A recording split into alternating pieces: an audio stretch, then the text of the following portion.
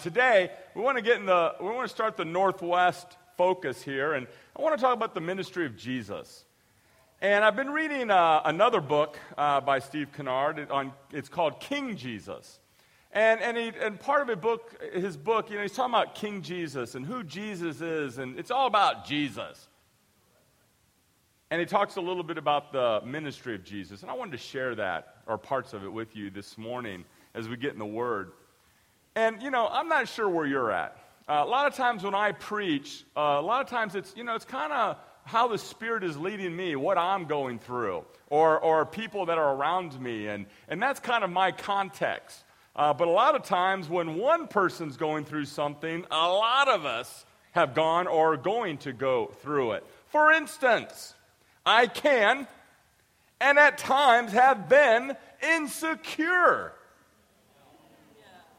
Especially about whether or not I am doing what God wants me to be doing. The longer you're a disciple, you're just going to sit there and think sometimes, okay, am I doing what God wants me to be doing? Am I being a disciple? Am I in God's will? And I've been, as a minister, I'd question that. And the best way for me to be corrected, or to be correct, is always to go back and see what Jesus' ministry was and what his calling was. Because as disciples, we are called to embrace the ministry of Jesus. To love as he loved, to have compassion as he had compassion, to be people-focused as he was people-focused. So as a church, as a body, all of us in this room, if we ever struggle with insecurity about whether or not we're in God's will, the best thing to do is focus on, okay, what did Jesus do? And that's the heart, and this is what people want to see when they come to church. When people come in, they want to see Jesus. When people come in to visit, they want to see the heart of God. A heart that loves, a heart that forgives, a heart that reaches out. A healing heart, a compassionate heart, a loving heart.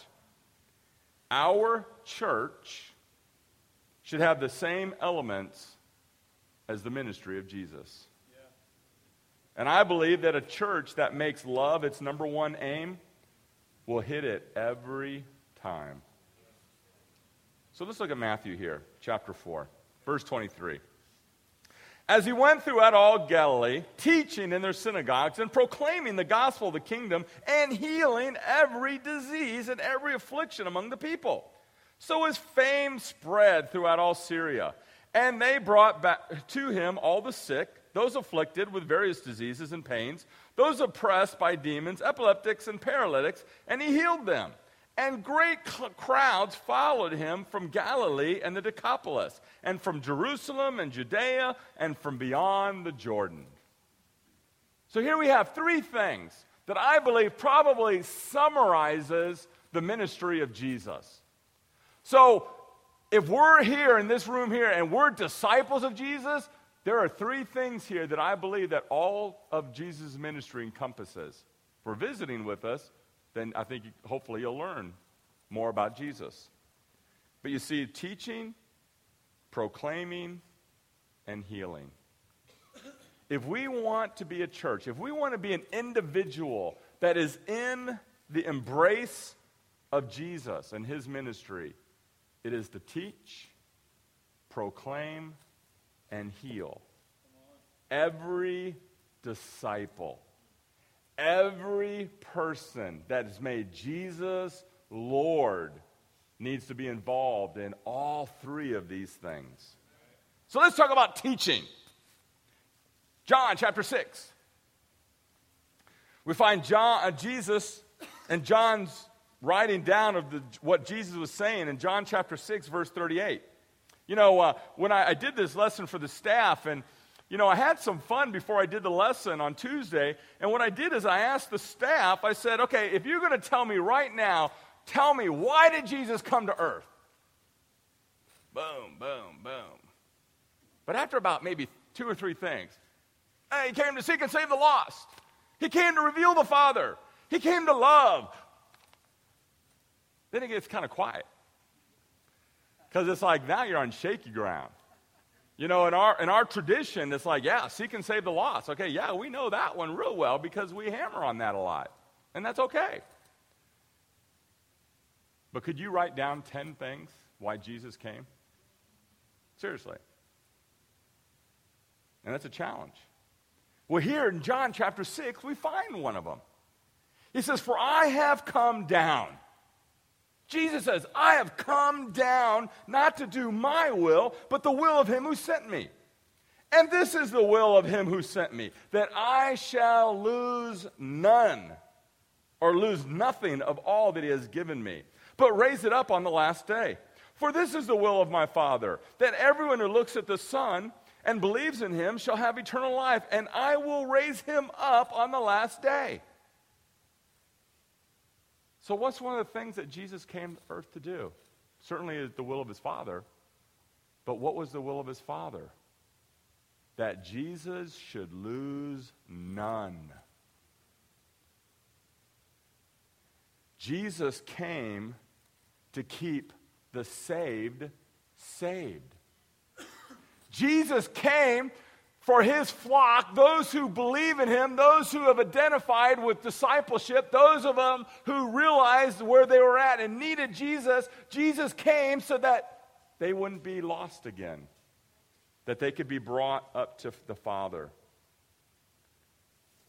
You know, see, it's a journey that we're on, this journey that we call discipleship.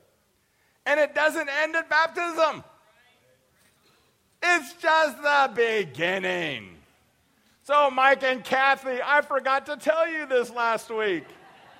It's just the beginning. You got baptized, and now you have to live it. Now it's just not studying the Bible once or twice a week. Now it's just not every once in a while. Now it's like a year, 2 years, 10 years, 20 years. I got to live it. And man, I need all the help I can get. And that's why Jesus came. You know, now it's a challenge when you're in the ministry, when you're challenged with your big group like this, because what I call this is the Oscar Mayer ministry. And if you've been around for a long time, you remember the Oscar Mayer Wiener commercials. And you just go, all the different types of people that like Oscar Mayer Wieners. It's the same thing. Short ones, tall ones, smart ones, dumb ones, rich ones, poor ones, white ones, black ones. We got all types. And when you get a big ministry and a lot of different people, you get a lot of different backgrounds, a lot of different baggage, a lot of different issues, a lot of different needs. We all need to be about the purpose of Jesus, though. And we need to be willing to go after the one that got lost. You think about that. Why was Jesus so fired up in Luke about the lost coin, the lost sheep, the lost son? Because something at one time was found, got lost. And Jesus came to make sure the saved stayed saved. Here's some examples. Discipleship times. When was the last time you sat down with a brother or sister or a group of brothers and sisters and you just were open? Hey, this is where I'm at. I need help. Hey, what do you see? What do I see? Let's talk. Perhaps you went to the Galatian class. Perhaps you do follow-up studies. Maybe teaching on Sundays or Wednesdays, specific teachings. House church lessons like we had last Sunday. You know, then we offer different things like financial peace, growing kids God's way, marriage dynamics. Soon we're going to start a new program called In Motion, and that's for anybody maybe that needs some help in counseling or just working through things, whether or not it's weakness or mental illness or just struggles of life. And if you're interested in leading that ministry, please come and see me afterwards. Faithful disciples can teach other disciples. 2 Timothy chapter 2, verse 1. Paul's talking to Timothy, and he says, "You then, my child, be strengthened by the grace that is in Jesus Christ. And what you have heard from me in the presence of many witnesses, entrust to faithful men who will also be able to teach others." You know, I thoroughly enjoyed the Galatian class this morning. One reason is because I think it's a need. Teaching something like that, the missionary journeys of Paul and his books, and just really getting deeper in the Bible and reading it. And the second thing I enjoyed it is because two men who I respect a lot took time out to really work hard to put something together for the benefit of other people. And I respected that. And then I got to sit in the back seat in the back row and talk to my wife and look at my iPhone all during the class like they do to me. I was like, payback. I'm joking. But you don't know what I'm joking about, so. No, they did a great job. A great job. And Mike knew it was coming because he was dissing on me earlier in the class. You know, very grateful again. But see, every disciple involved in keeping the saved. Why? Because Jesus did it. Now, I got two more points, but I just want to harp on this point, one just for a second. When was the last time you tried to keep the saved? When was the last time you invested yourself into an opportunity or a time that you love someone, that you care for them, and you're willing to spend time with them just to encourage them, admonish them, correct them, inspire them, whatever them? What? Because every disciple should be about the purpose of the Father or the Son, Jesus. And our purpose is to keep the saved. So how is our relationships? How is our time together? What are we doing? And that's every disciple. Number 2, proclaiming. Here in Luke chapter 4. Luke chapter 4, we find Jesus speaking, and Luke is reflecting on this. And he says in Luke 4, verse 18, he says, "The Spirit of the Lord is upon me, because he has anointed me to proclaim good news to the poor. He has sent me to proclaim liberty to the captives and recovering of sight to the blind, and to set at liberty those who are oppressed, to proclaim the year of the Lord's favor." Proclaiming. You know, and here what Jesus is saying, Luke is saying, is that he's proclaiming the good news to the poor. And he's not necessarily talking about those who are down on their luck type people, even though that's true. But he's talking, it's more than that. It's more of those who are meek, those who are teachable, those who see their helplessness, those who see their need for God and Jesus, who understand the darkness and are ready to accept the light. See, Jesus was all about a ministry of compassion. We share because we care.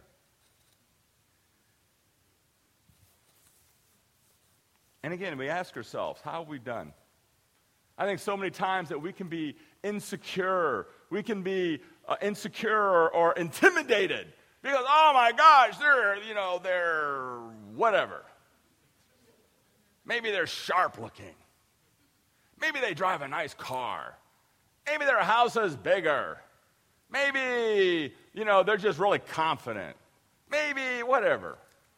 But we'll share with this type of person because, this is easy. Oh, they need Jesus. Laura Gower would have been the first person I always reach out to. Oh, I look at Laura. Oh, she needs Jesus. It's obvious. But man, I ain't going to reach out to Gary. He's just intimidating. But see, Jesus' ministry was a ministry of compassion. Look at Mark chapter 2, verse 15. Come on, Todd.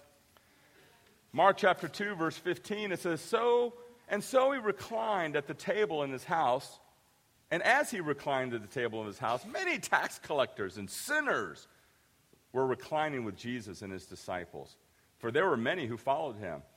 And the scribes of the Pharisees, when they saw that he was eating with sinners and tax collectors, said to his disciples, Why does he eat with tax collectors and sinners? And when Jesus heard it, he said to them, Those who are well have no need of a physician, but those who are sick. I came not to call the righteous, but sinners. See, Jesus came to call sinners, and he was comfortable doing so. Where would you find Jesus? With sinners? Eating with them? He came to call them, and it was reflected by his schedule, his day-to-day activities. If you wanted to find Jesus, most likely he was with the tax collectors and sinners. And see, I believe everyone can proclaim. Everyone can share the good news. And I think it's a challenge that we have because, see, if you've been in the church for a period of time, it's really easy to get acclimated with just disciples. Just hanging around disciples. I only got this amount of time, and if I have to do this, my only X amount of time I have is this amount, and you know what? I got to do this with the disciples, or this with the disciples, or my family. I don't have a lot of time to hang out with sinners. And I think it's a challenge that we're always going to have in our life. Do we make time to be with sinners? This last week, the women had a women's retreat. And they had a great time. Heard a lot of just encouraging time about what they did, and they had time. And Patty had two of our neighbors come to church, or to the women's retreat. And they both had a great time. And Patty's like, you know what? They came, they enjoyed the women's retreat. Let's have them over for dinner. So we had 8 people come over for brisket and ribs. Oh, my goodness. The eating was good. Now, the night before, I had a diverticulitis attack. And if you know anything about diverticulitis, I was told it's kind of like having a baby. So I can appreciate those of us who maybe had children. I had to go to the emergency room on Thursday. It was that painful. But you know what? I've had it before, and I just need antibiotics and a really nice painkiller. But you know what? Now, whether or not it was wise or not wise, we had 4 people come to our house that we were trying to reach out to. And I didn't want to cancel. Now, actually, we had more than 4 sinners come eat with us, but, that was a great time altogether. So, are we willing to put ourselves out there? When was the last time you had someone over for dinner? Honestly, no, seriously, your neighbor. Now, I'm not talking about a sinner in your Bible talk. I'm talking about someone in the community. So when was the last time? All of us. Now, I believe we all can proclaim. I want to say everyone can complain, and I know we do that too. Look at John chapter 1. John chapter 1, verse 43. The next day, Jesus decided to go to Galilee. He found Philip and said to him, "Follow me." Now, Philip was from Bethsaida, the city of Andrew and Peter. Philip found Nathanael and said to him, "We have found him of whom Moses in the law and the other prophets wrote, Jesus of Nazareth, the son of Joseph." Nathanael said to him, "Can anything good come out of Nazareth?" Philip said to him, "Come and see." So how can we share the good news? I know a lot of times when I study the Bible with people, man, sharing, it is intimidating because you put yourself out there. You make yourself vulnerable. I get it. I remember one time I was in the chiropractor school, and one of the sharpest guys in the school was sharp. He was a classmate. He was a friend of mine. This guy was sharp, intelligent, Jewish. And I remember inviting him to church. Hey, become Bible talk. Hey, become a Bible talk. And I shared with him, and when I walked away from him, I said, did I say one intelligent word? And I probably looked really stupid, but I did it because I cared enough about him. I did it. And see, sometimes we can just have the come and see approach. You might not know what to say or what to read or what to do. I get that. People have been around for a while. They can help you out. But you know what? You can do like Philip said, come and see. Come and see the relationships. Come and see the people. Come and see the love. Just come and see it. And let the Holy Spirit do its part. And I think this is a challenge that we have, is that then as disciples, is that if we're going to create an environment that people can say, come and see, then what kind of effort do we put into things that we organize? This last week we had house church. And my house church, we were like, you know what, we're going to meet at 1 o'clock. We're going to have a communion service, and then we're going to watch the game and have lunch. And we had a dude lunch. The wives walked in about 2 o'clock, having a good time at the women's event, and they walked in, and I looked at them like, we missed you. We had a dude lunch.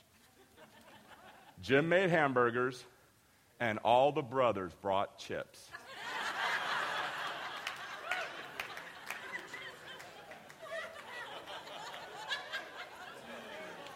I mean, the average age of my family group is like 58 years old. Well, no, I'm sorry. We had store-bought cookies also. I forgot about the cookies. And I'm just sitting there looking at this, and I'm like, really? You know what? And I wasn't going to be mad at the sheep. I was going to be mad at George because he didn't plan it well. That's what I was going to do. Seriously, you know what? I was like, it's my responsibility. I didn't plan. I didn't create an environment. I wasn't specific. I didn't train. I get that. You didn't eat it. But, it was okay. We had enough food. But you know what? I learned a good lesson. Tell people what kind of chips to bring. Amen. Every disciple involved in proclaiming. Why? Because Jesus did it. You didn't come here because, oh man, the building that this church worships in. Oh, it's such an incredible building. Look at the gym. Look at the parking lot. They have volleyball competition. That's why I come to this church. Oh, it's the music. Oh, it's so incredible. The preaching. You do it because you made Jesus Lord. So everyone involved in teaching, keeping the saved saved. Every disciple involved in come and see. But then also, lastly, every disciple involved in serving. Now, I changed it up here because I said it healing back in Matthew. But see, I'll put in serving because let's look at Mark chapter 10. Mark chapter 10, verse 43. Mark 10, verse 43, it says, But it shall not be so among you. But whoever would be great among you must also be your servant. And whoever would be first among you must be slave of all. For even the Son of Man did not come to be served, but to serve and give his life as a ransom for many. Why did Jesus come? To serve. Here's another reason why Jesus came, to serve. But see, I believe healing and serving are synonymous. When you heal someone, you're serving them. You're helping them physically. But when you serve people, you heal them also. Jesus was a king, unlike any other. A king who came to serve. And you repeatedly see it throughout his ministry. He healed the sick. He raised the dead. He caused the deaf to hear and the blind to see. He touched. He listened. He spoke to. He went with. He came to. He loved. Jesus came to serve.